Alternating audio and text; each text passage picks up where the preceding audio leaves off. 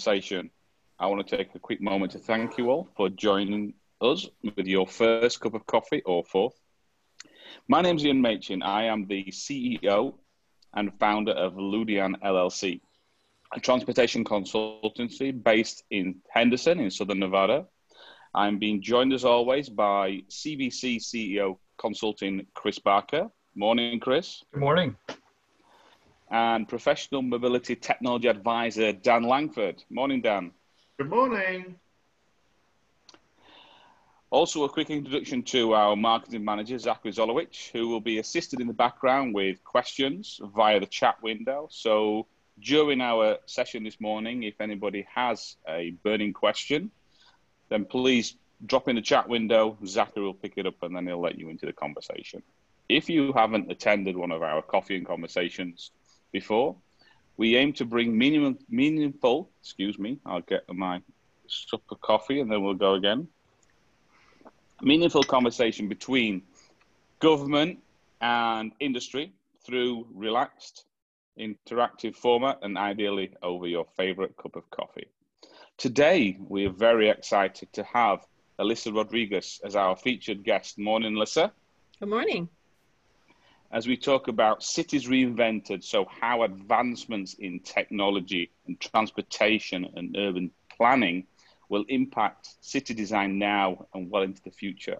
Alyssa is currently the Director of IT for the City of Henderson here in Nevada, as well as the International President of the ITE, the International Transportation Engineers, who represents the global transportation community. That said, Alyssa, welcome to our second coffee and conversation. You've had a very exciting career to date. Please tell us where it all started and run us through it. Exciting if you're into engineering and information technology, I guess, right? as we all are. Yeah, we all are. We love it. Yeah. Sure. So, yeah, I started my college career thinking I was going to be an architect, and lasted about a semester when I realized that it was a little more subjective than I had intended. And so I jumped into engineering and ultimately fell into transportation engineering and joined a research facility on campus. And had a really awesome opportunity to come to Las Vegas and start working for the former Clark County traffic manager. Worked for a really small firm where we did everything, all the technical work, all the data collection, but we also answered the phones and wrote the proposals. So awesome experience there. And then in 2008, I got the chance to join the City of Henderson.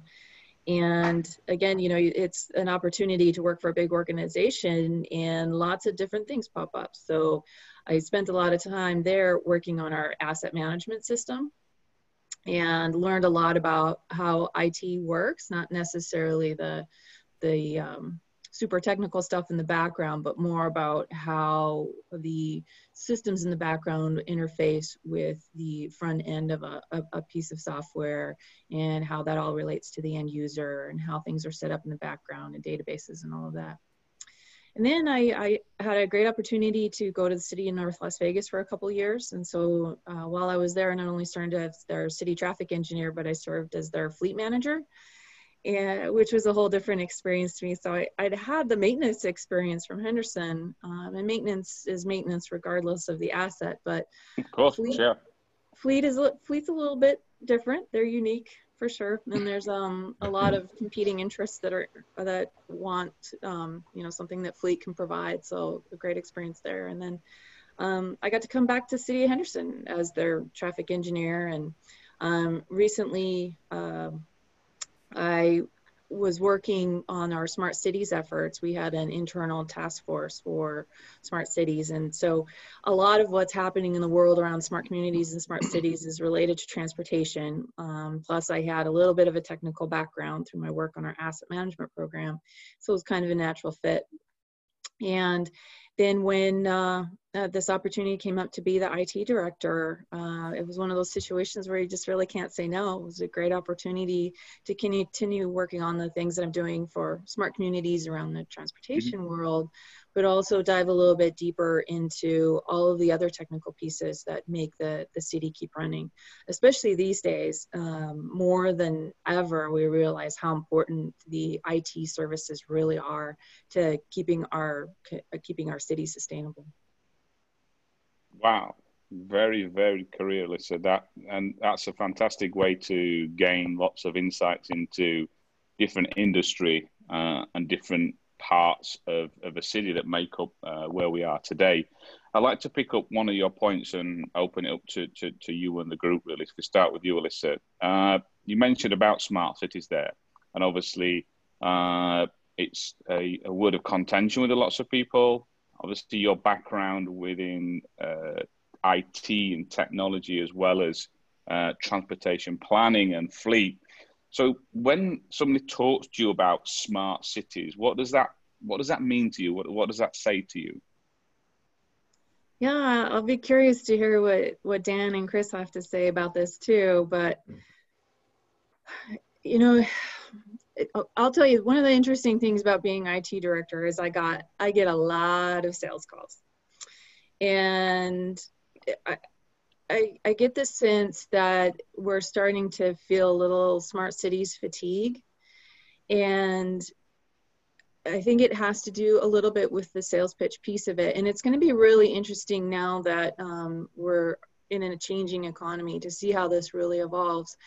But I think there's a ton of great ideas out there. And I think people really in their hearts want to do the right thing. But smart cities in some ways feels a little gimmicky. And so the city of Henderson has taken a lot of time to kind of step away from the thought of that it's necessarily a purchase, but more of a philosophy in how we can provide sustainable and resilient services for our residents in a manner that they want. So right now, people want things from the ease of their own home. And in order to keep business going, we have to do electronic plan submittal, and we need to have those contacts and touch points with our residents without them leaving their homes. And so for us, it's been, you know, how do we do things that make sense, that either make the government work better or allow us to connect better with our residents?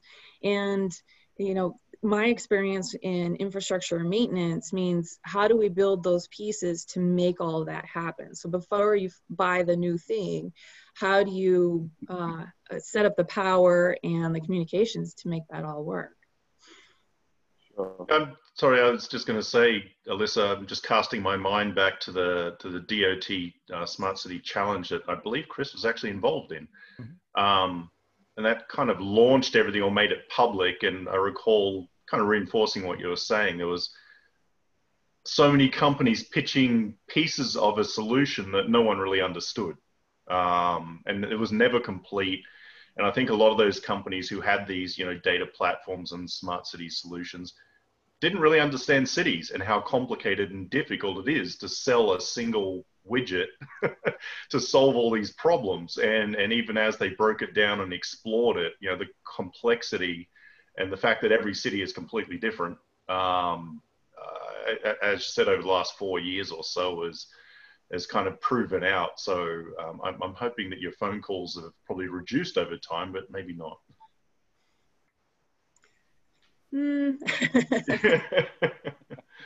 Okay, I guess we'll take that as a no. We'll take that as a no then. Chris? Yeah, Alyssa, I'm just curious. You talked about the smart cities piece. When you look at what's happened in Nevada in the last many years, what kind of examples come to mind of what you think has been an advancement to benefit the greater Southern Nevada region of the state and would fall into that smart cities bucket? Sure. You know, it's been really interesting because, like I said, a lot of what happens in the smart cities arena is focused on transportation. And I think a lot of that has to do with people that maybe aren't traditionally involved in transportation. Aren't traditionally involved in the design and planning of their community's transportation. Are involved in technology, and they experience issues every day. They sit in congestion, or they have a late bus or a late train, and they just don't have the information to tell them about those kinds of things, and they want that, and so they want to get involved and they want to offer solutions. And so I think that's why we're seeing a lot of iteration around transportation. One of the most interesting ones I think that's happened for the Vegas Valley, and I think Dan is fairly familiar with this, is the Waycare platform, which has the ability to recognize that an incident has occurred on the freeway and gets information out to an operator very quickly. And in many cases, many minutes before the 911 call comes in. It also gives the first responders the situational awareness to know exactly where that incident has occurred, because a lot of times when the call comes in, the person on the freeway doesn't know exactly where they are or even in what direction necessarily that they're traveling. So this gives them a huge amount of information, and every second that you can shave off of that response time is huge. The other cool thing is that it's an artificial intelligence platform, and so it's continuously learning. And so it's able to pull in that information and start to analyze conditions and tell the operators that, okay, something's happening in this piece of the freeway, and you're going to want to take action because we're anticipating that there's going to be an incident, there's going to be a crash, something's going to occur. And so they've done things proactively, like just placing an empty police vehicle out on the freeway to kind of encourage people to slow down and pay attention to their surroundings. And it's made a big difference. It's pretty fascinating. It does work, yeah, it's pretty amazing platform. Oh, it does work, yeah. I mean, for me, it's like smart cities, like I said, it's a statement or a word that's been around for a number of years now. But it means lots of things to different people. If you step outside the transportation industry, I was talking to an organization that did watering for plants at the side of the road, foliage and greenage. And they went away from having a timed watering system to one where if it rained or if the soil was already wet and already moist from previous, it didn't water the plants. And that was for them a smart initiative. So it's, for me, it's lots of these different elements and different parts of a community or a city that if we integrate all these different solutions, then we get a benefit for the whole community, obviously, rather than the sort of individual verticals that we're all involved in. So it's a evolution and change, and we're seeing it all around us with some of the comments you made then, Alyssa, and the guys, around, specific single pieces of innovation or smartness. That a smart city for me is, or a smart community is, all these things coming together that benefits the whole residents and the whole industry. On a related note, a lot of the smart city work has been around clean energy and reducing carbon emissions, and how that can benefit everything from transportation to building design. Kind of curious, Alyssa, from your seat, being an engineer, and particularly with this backdrop with COVID, with so much of a drop in pollution because nobody's driving cars, what do you see as kind of the future for clean technology in building design and transportation networks, and how you and your team might be approaching that subject as we go forward as well? Sure. Yeah, it's certainly something that we've had a lot of conversations around, and City of Henderson has spent a lot of time. We've leveraged the energy payback, energy savings grants that are, grants is the wrong word, but the energy savings programs that allow us to invest in cleaner infrastructure and more efficient infrastructure.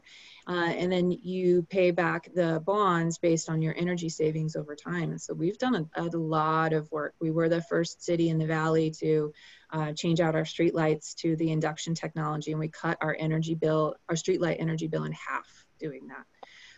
We've gone to more efficient heating and cooling technology in our buildings, and the same with the lighting systems in our buildings, and spent a lot of time on those kinds of things so that not only do we reduce the energy consumption, but also reduce the need for the human capital as well, for our maintenance technicians can spend more time on resident calls or some of the fixes inside of our buildings. So we've actually been able to expand the city without having to actually hire a whole lot of additional people, which attends to sustainability. When you're talking about like our fleet, which I'm fairly familiar with, we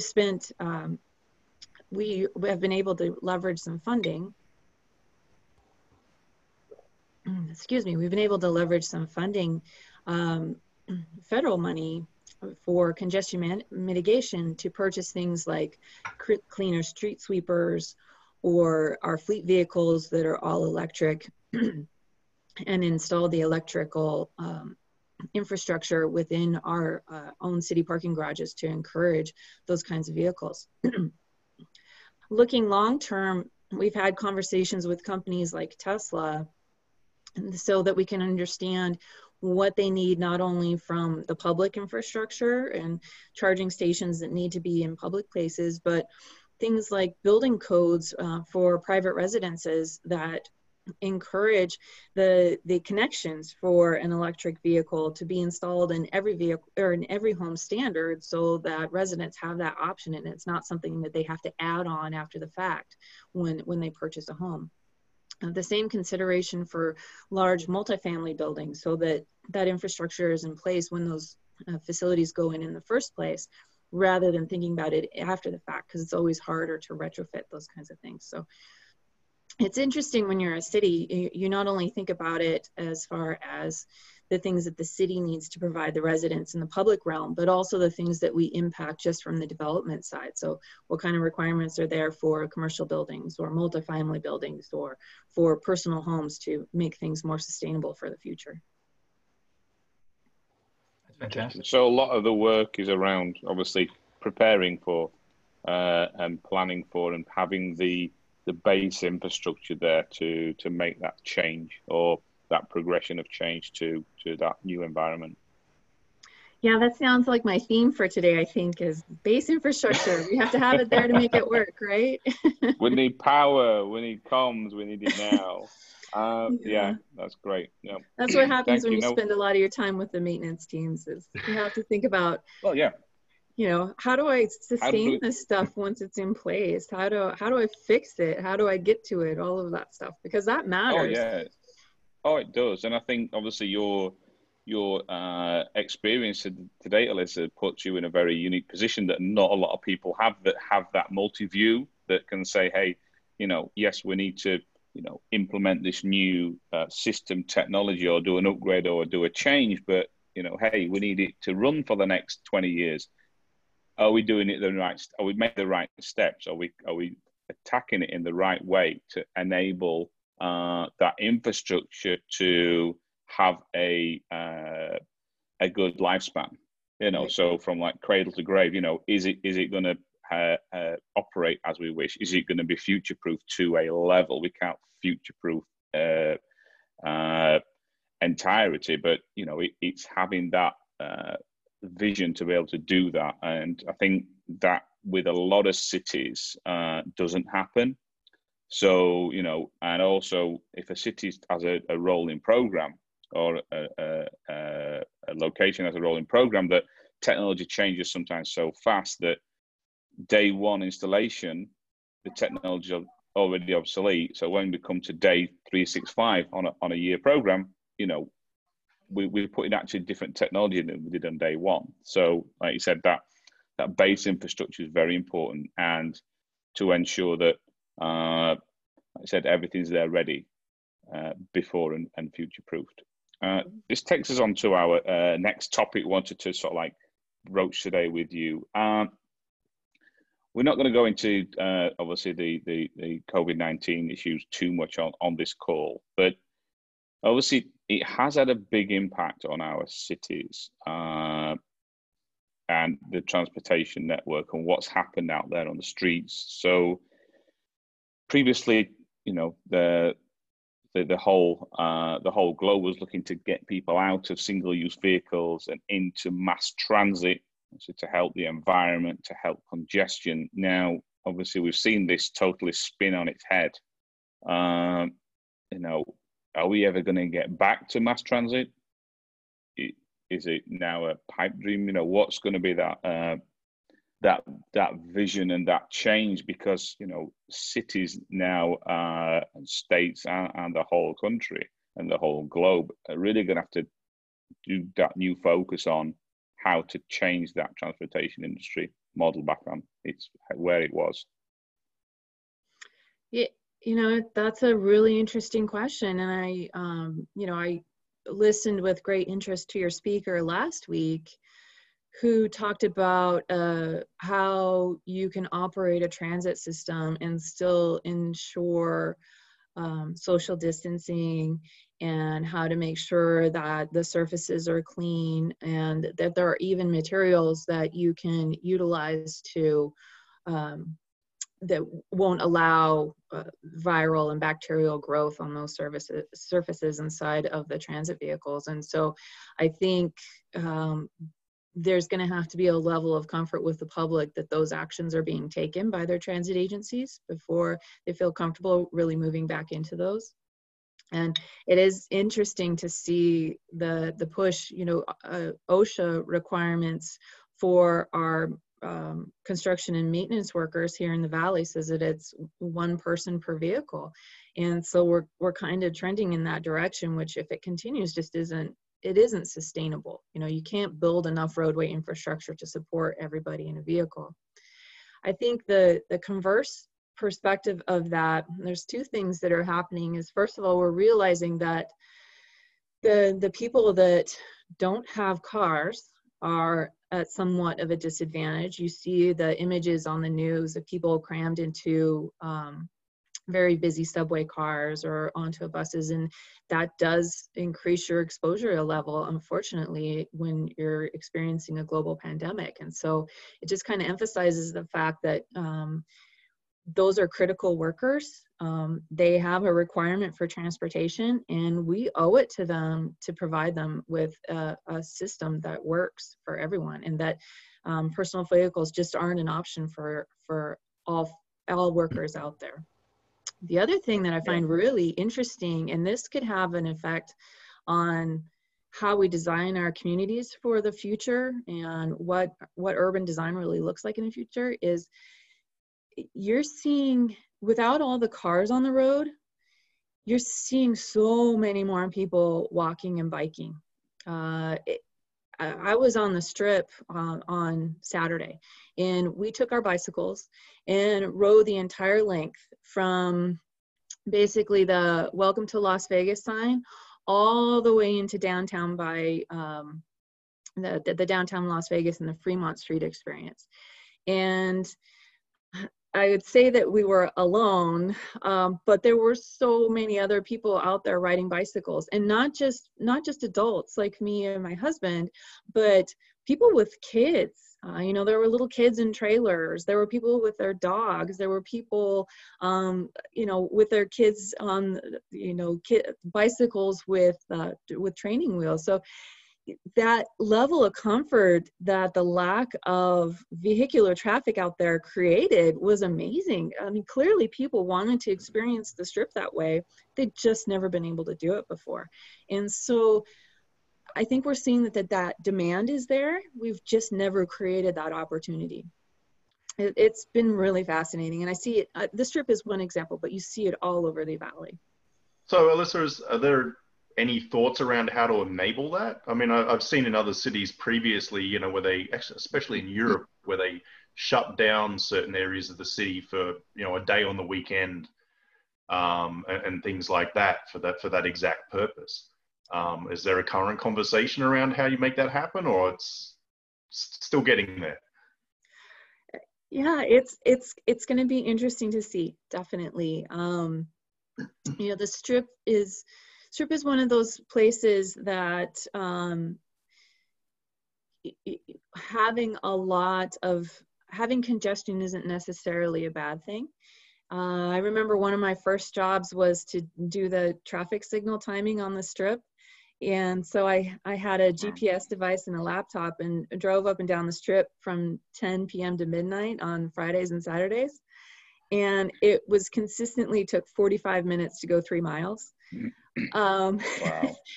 But that's positive for casino owners because they want that visibility, and it's perfectly understandable. So I think if anything, if something does change, there's a possibility that maybe on a Saturday morning that they could close off a lane and allow people to ride their bikes when the weather is beautiful like it is now, and just experience the strip that way. And maybe we saw people taking advantage of the RTC's bike share, and we saw a group of like 15 people that were utilizing that one day. So you know, people are interested in it, and maybe if there's just a confined amount of time, at least to start with, maybe that's something that the strip could embrace. But it'll be interesting to see. Yeah, I think Keolis, the transit operator, told me once that the average speed on the strip is actually 4 miles an hour. So that's a great thing. And I guess I was more asking about Henderson itself. I mean, I can imagine Water Street becoming more of a pedestrian area on a regular basis. The strip's a little more difficult. I completely understand that one. Yeah, that's a great question, Dan. I appreciate that because one of the things I'm really, really excited about in Henderson is the Golden Knights are constructing an additional hockey facility that's going to be similar to City National Arena. Right next to City Hall. We actually removed our aging convention center and we're building a hockey facility in place. So it's going to be very similar to what's in Summerlin, and it'll have 2 ice rinks and a restaurant and some meeting spaces. It's also going to be the headquarters for the AHL team. But the really cool part from a transportation perspective is that it's been a huge opportunity to transform our downtown. We've been spending a lot of time and effort lately to make our downtown more pedestrian and bicycle facility. And if you go into the casino area, you can see that we've widened sidewalks and we've created pedestrian bulb outs. And there's a lot of architectural spaces there that make it more comfortable for pedestrians, even some urban park type situations. And so with the construction of this hockey facility, we're converting the piece of Water Street between Basic and Atlantic into basically a pedestrian plaza. So vehicles will still be allowed to go through there, but at a very slow speed, and the primary users will be the pedestrians. This kind of arose from the fact that our parking garage is across the street from the hockey facility, and we wanted people to feel comfortable and to be safe when they cross that roadway. But it also gave us a huge opportunity to transform that plaza, connect it to the roadway system. And so we have a lot of events in that area, and it'll all seem seamless now. And so it's under construction right now, and I just can't wait to see what happens. It's going to be really neat. It'll be similar to what you've seen in other urban areas like Denver, where they've converted street spaces to be more pedestrian friendly. So it's going to be a huge opportunity for Henderson, and just an advancement of what we've already done in our downtown area. Chris, you got any comments to add on that? I'm just going to ask, you mentioned a moment ago, Alyssa, about this current COVID backdrop and trying to get people comfortable with getting back into a shared transportation setting. As you talk about these projects that are under development in Henderson and parts of Las Vegas, what advice do you have in terms of how to strike a balance of creating more walkable, more public transit enabled areas with this current health concern that we have? And what's the time frame in your mind you think it's going to take to get to some kind of a balance of those two, riding in a vehicle or transit or something somewhere in the middle?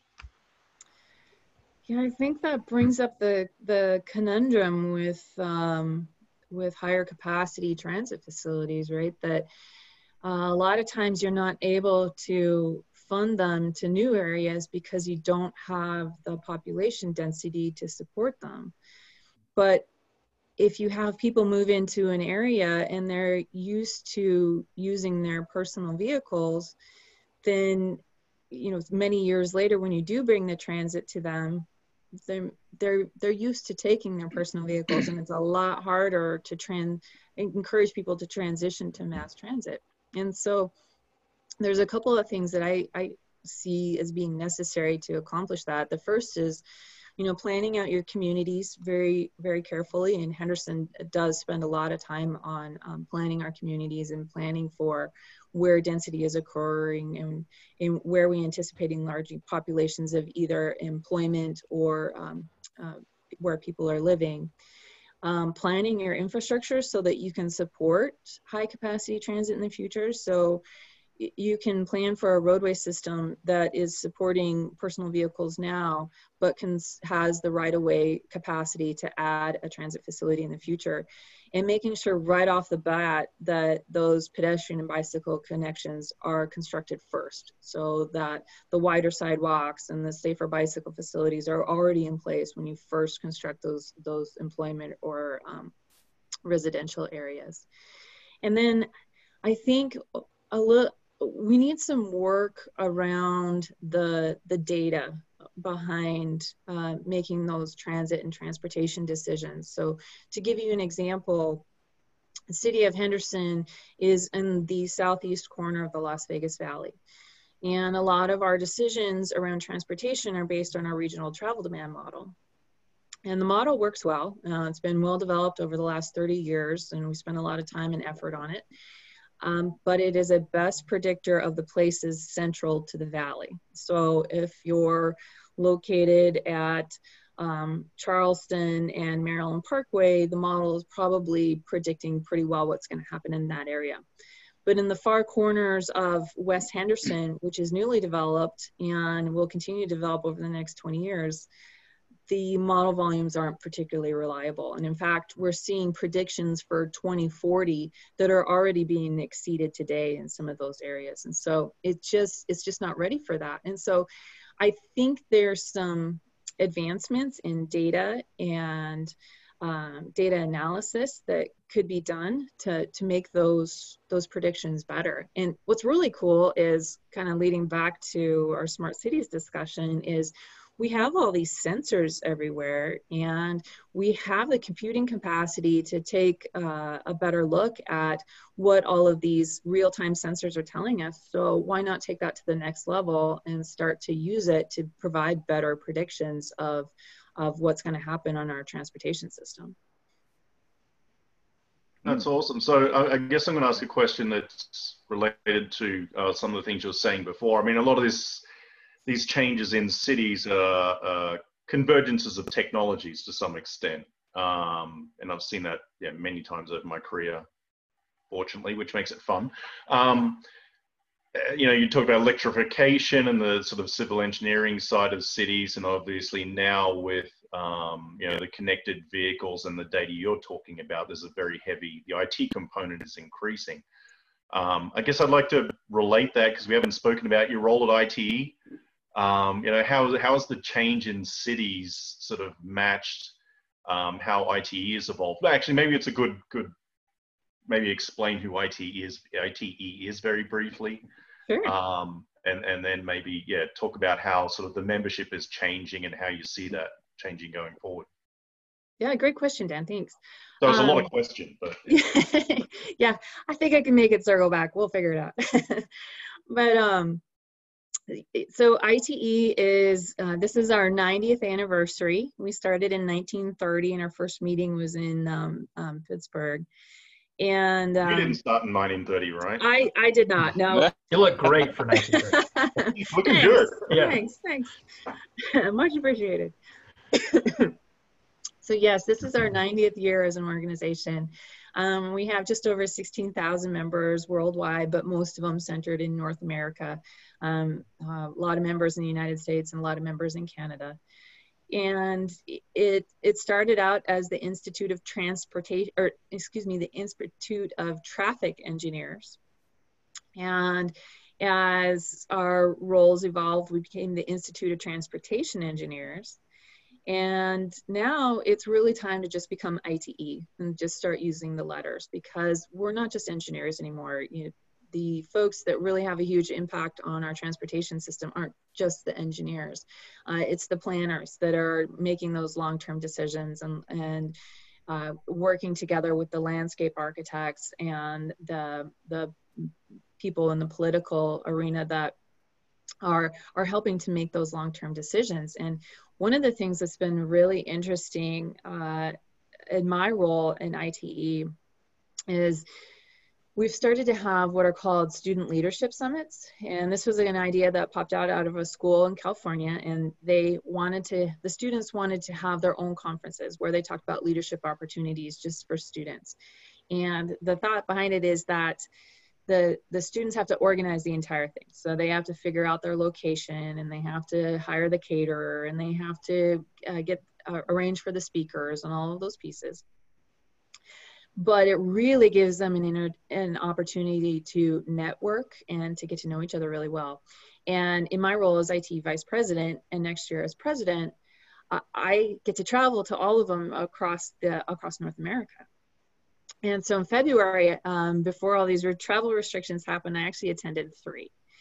And the reason I bring this up is because a lot of those students were not engineers. There were a lot of planners. There were people involved in law that were interested in the legal side of the transportation system.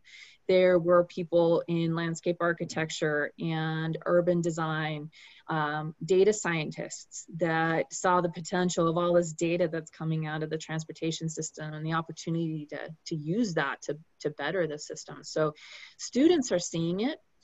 And we know for the long-term sustainability of our organization, for ITE, we really need to focus on bringing in those people into our organization and making them feel welcome. One of the things that I always tell people is that if you want to design a transportation system for everyone, then you better make sure that everyone has a voice. And so not only have we embraced people from different industries and encourage them to be members of ITE and to join our technical councils and to contribute to our technical documentation. But also we spent a lot of time on diversity and inclusion. So you see a very wide variety of people that are joining at the student level. And so we're working very hard to encourage that diversity and inclusion to rise throughout our organization and make sure that all populations are represented and that they all have a voice. So it's been really fun in ITE, because that's my favorite part, is I had an awesome experience as a student. They made me feel very welcome. And so I feel that that's my job as elected board members, to make sure that everyone else feels really welcome and feels that ITE is a family. Related to that, Alyssa, I'm just curious, with all these interesting advancements in transportation, whether it be autonomous vehicles, drones, all these new things that are becoming potentially possible, how is that impacting recruiting or people getting into the engineering field who suddenly see things in a new opportunity landscape that perhaps they hadn't seen previously? Sure. Yeah, I think the professional of the future has a varied background, because just having the ability to write a traffic impact study just isn't good enough anymore. Not that those skills aren't hugely valuable, and they are, but there's a whole bigger picture that I think people need to see, as far as how does the technology integrate? How do I understand networking? How do I make sure that the power that I have to these devices is sustainable?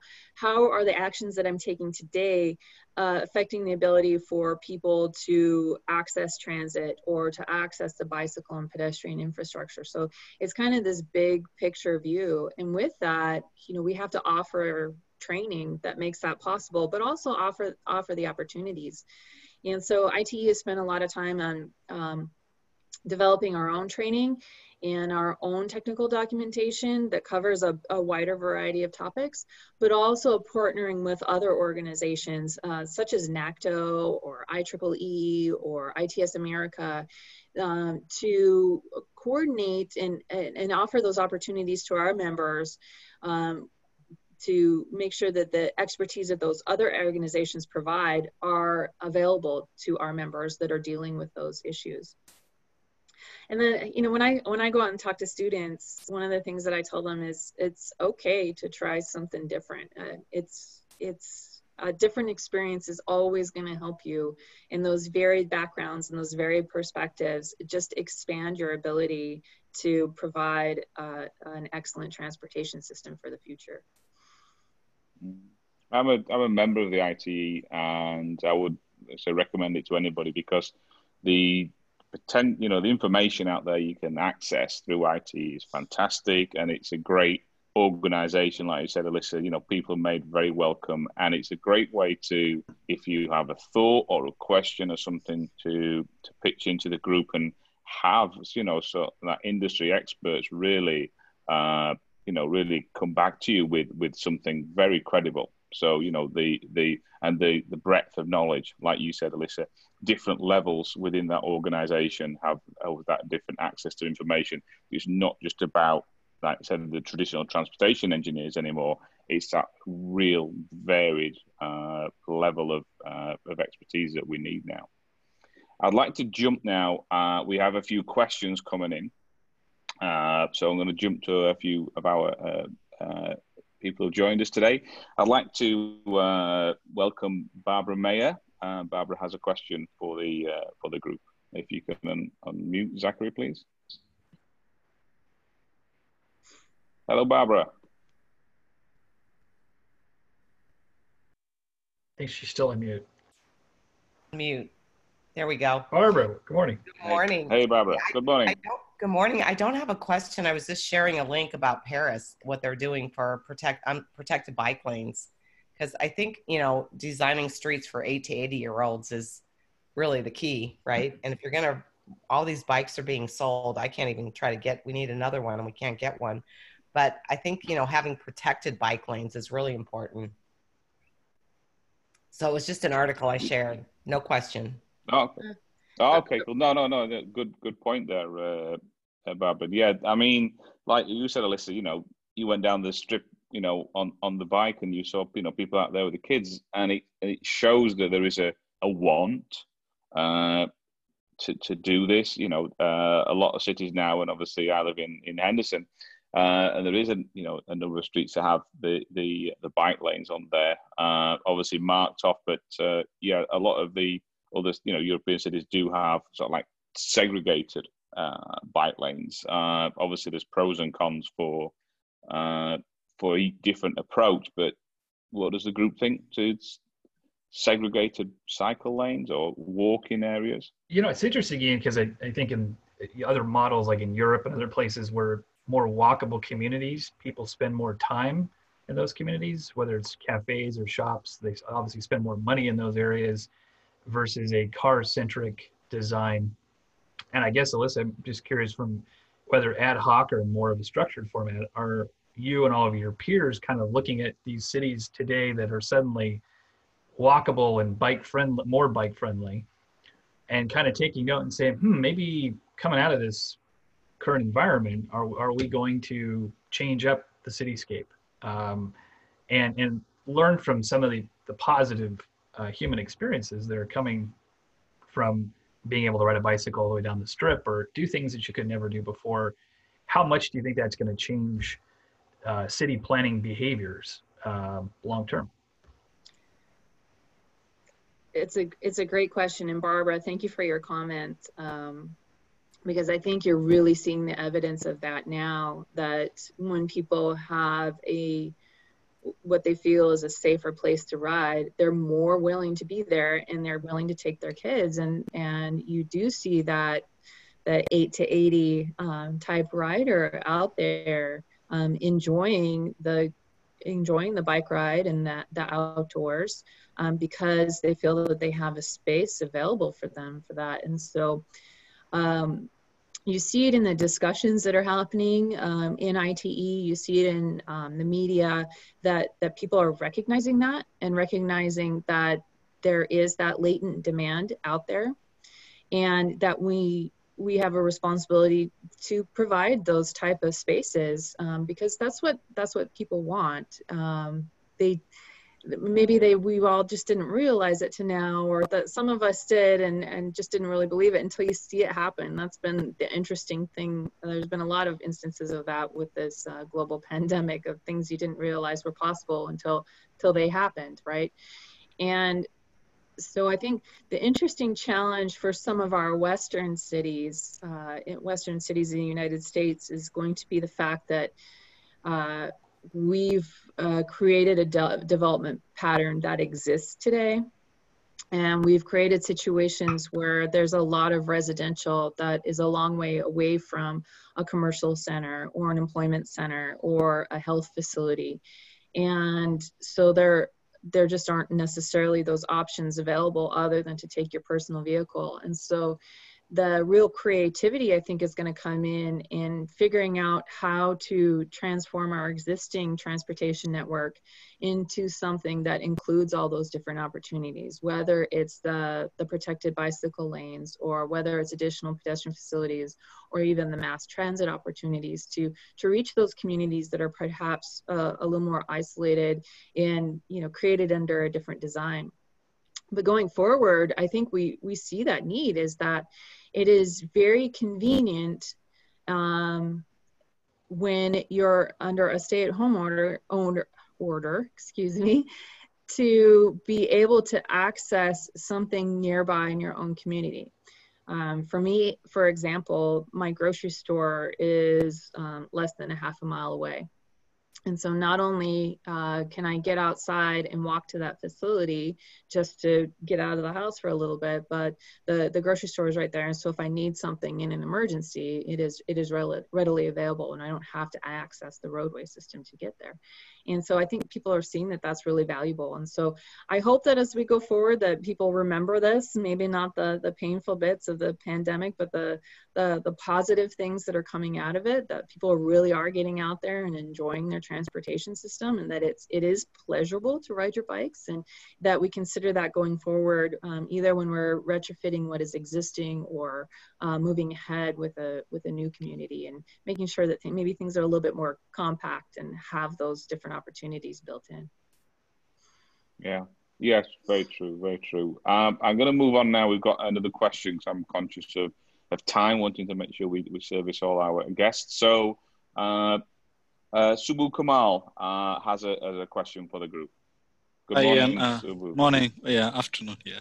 Hello, Ian. Afternoon. This is Subbu Kamal from TRL, Transport Research Laboratory, UK. My question is, maybe most of the audience is aware of the background, or this may be a simple question, but this was more about trying to understand the procurement model that you use to get innovative solutions. For example, you mentioned about Waker technology and how it worked for you. So did you go out with sort of a detailed specification on a public tender, and somebody like Waker came close to it, or was it through some other innovative model? I mean, it's not that I'm not asking about the details of the procurement, but what was your experience, and what would you recommend for other authorities like you? Yeah, great question. And I can speak to this for Henderson, but maybe we start with Dan, because I think he might be more familiar with this in the first place. Yeah, Dan, I thought that might come my way. So there's a history there, and I'll try and do it really quickly. It was about 3 years ago, I kind of challenged some of the agencies to some extent here in the Las Vegas Valley with sort of an accelerated procurement process. And what we attempted to do was reduce, and it was for innovative projects like pilots and you know, those things that aren't, you know, because it was high risk, we tried to reduce the impact so it wasn't full-blown deployment at that time, but it was a way of enabling new innovative technologies. And what we did is we reduced the RFP to about 4 pages, I think, the request, and the response was to be no longer as well. And it was originally targeting pedestrian safety at the time. Now, Regional Transportation Commission of Southern Nevada basically enabled that, and it took a lot of effort. So changing the way, you know, large government agencies have done things for a very long time was incredibly difficult.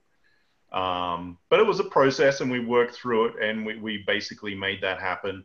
The RFP went out, again, looking at pedestrian safety and pedestrians crossing roads in particular. Las Vegas has lots of high-speed, wide arterials that are particularly dangerous, can be, you know, half a mile between formal crossings or intersections, half a mile, quarter mile, a long way, longer than you want to walk in, you know, 100-degree heat.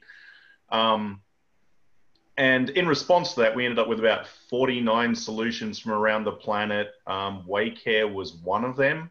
It wasn't quite answering the question we were asking in the RFP, but it was an exciting enough new solution that it gained a lot of traction here in Las Vegas over the last few years.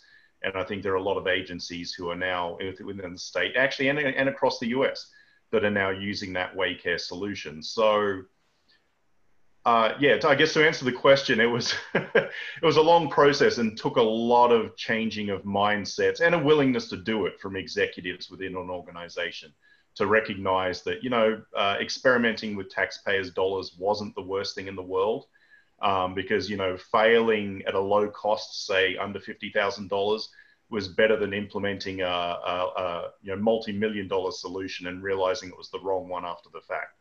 So, you know, failing 2 or 3 times was actually a cheap way of getting a good solution. So that's my quick rundown anyway. I don't know, Alyssa, if you want to add anything. Yeah, no, I think bringing up the fact that it's okay to fail and how you can manage that risk in a government setting is really important. That it's okay to try things, and maybe it's better to fail small than to fail big, right? So when we tried Waycare for the City of Henderson, we did go with a small pilot and just went through it that way. And so we were able to try it out on a small scale and for an abbreviated period of time. One of the other things that we've utilized is a program called Startup in Residence. And it allows us to, rather than to very specifically detail the technology that we need, it kind of turns the procurement process on its head, and we put out a problem statement, kind of like what Dan was describing for the pedestrian issue, and say, okay, here's our problem statement. You tell us how your technology would solve this problem. And then you go through an interview process and you select the startup company that can provide this. And then you have a 16-week program for them to show you whether or not it works. And we tried several different technologies that way, and some of them were more or less successful. But the really interesting thing with all of them, including our pilot with Waycare, was that we learned something out of it. So maybe we didn't end up purchasing the software, but we definitely learned something from it. In particular, like Waycare, we learned that we need additional ability to monitor the intersections with video. And we have the ability to do that in some places, but not all places. And so maybe one of the areas that we need to focus on before we do a full rollout of the system is in enhancing our communications to our traffic signals and rolling out those video systems. So again, it's all been really interesting. And Nevada law does give you a little leeway for purchasing information technology devices. And I think doing something like just putting out a problem statement allows you to evaluate a vendor, which is the requirement in our purchasing laws, but maybe not in the traditional sense that an RFP would, where you've already outlined all of the technical requirements. So I think there's some opportunities out there to be creative for sure. Okay, thank you. We have one last question coming in from Mark Donaski. Are you there, Mark? Good morning, Mark. He's muted. Yeah, sorry. I think Zach and I were we're playing mute on mute games there for a second. Okay, no worries. Thank you, Ian. Good morning, Alyssa.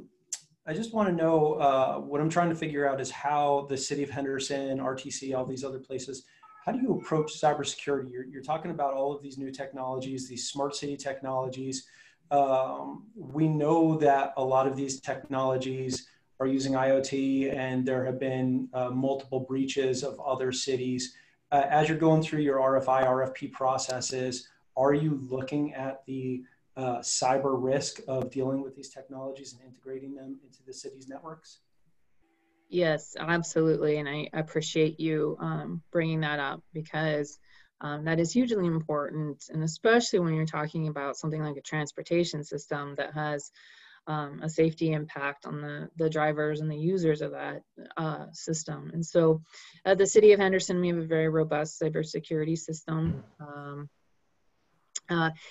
We spend a lot of time reviewing technology, reviewing software, making sure that it has the proper controls in place. And we spend a lot of time on segmentation.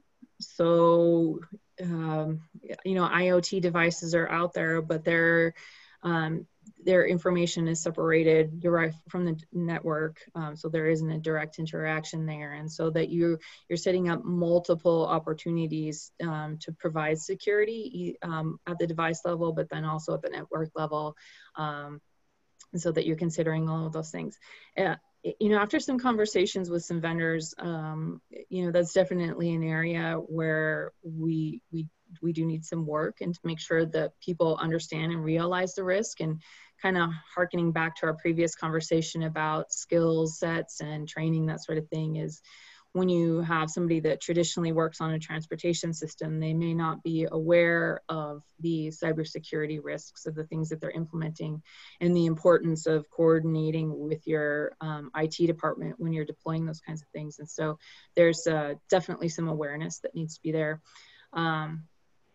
The other piece of that too is some standardization of the architecture and some understanding of how all of these pieces work together, so that you aren't accidentally introducing some risk when you didn't intend to. So, you know, I appreciate that question, and it's something that we're always working on to make sure that we are protecting our residents and the users of the transportation system. Oh, that's great. I definitely appreciate hearing that, because you know, some of the things that you mentioned, a lot of businesses aren't even looking at. So it's great to hear that government agencies are looking at segmentation and integration of the different departments and stuff like that. So that's great to hear, especially since I'm now a resident of Henderson after about 20 years of living on the other side of the valley. So I love being here.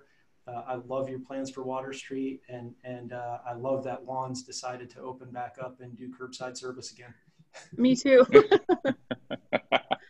Yeah, we love Henderson. Yeah, that's great. And like I said, you know, as you know, everything now is linked around technology. So security is such an important element of everything we do. And Alyssa, you mentioned previously that, you know, I mean, transportation and cities and that environment, you know, is all really, you know, covered around technology, and that skill set is now so varied.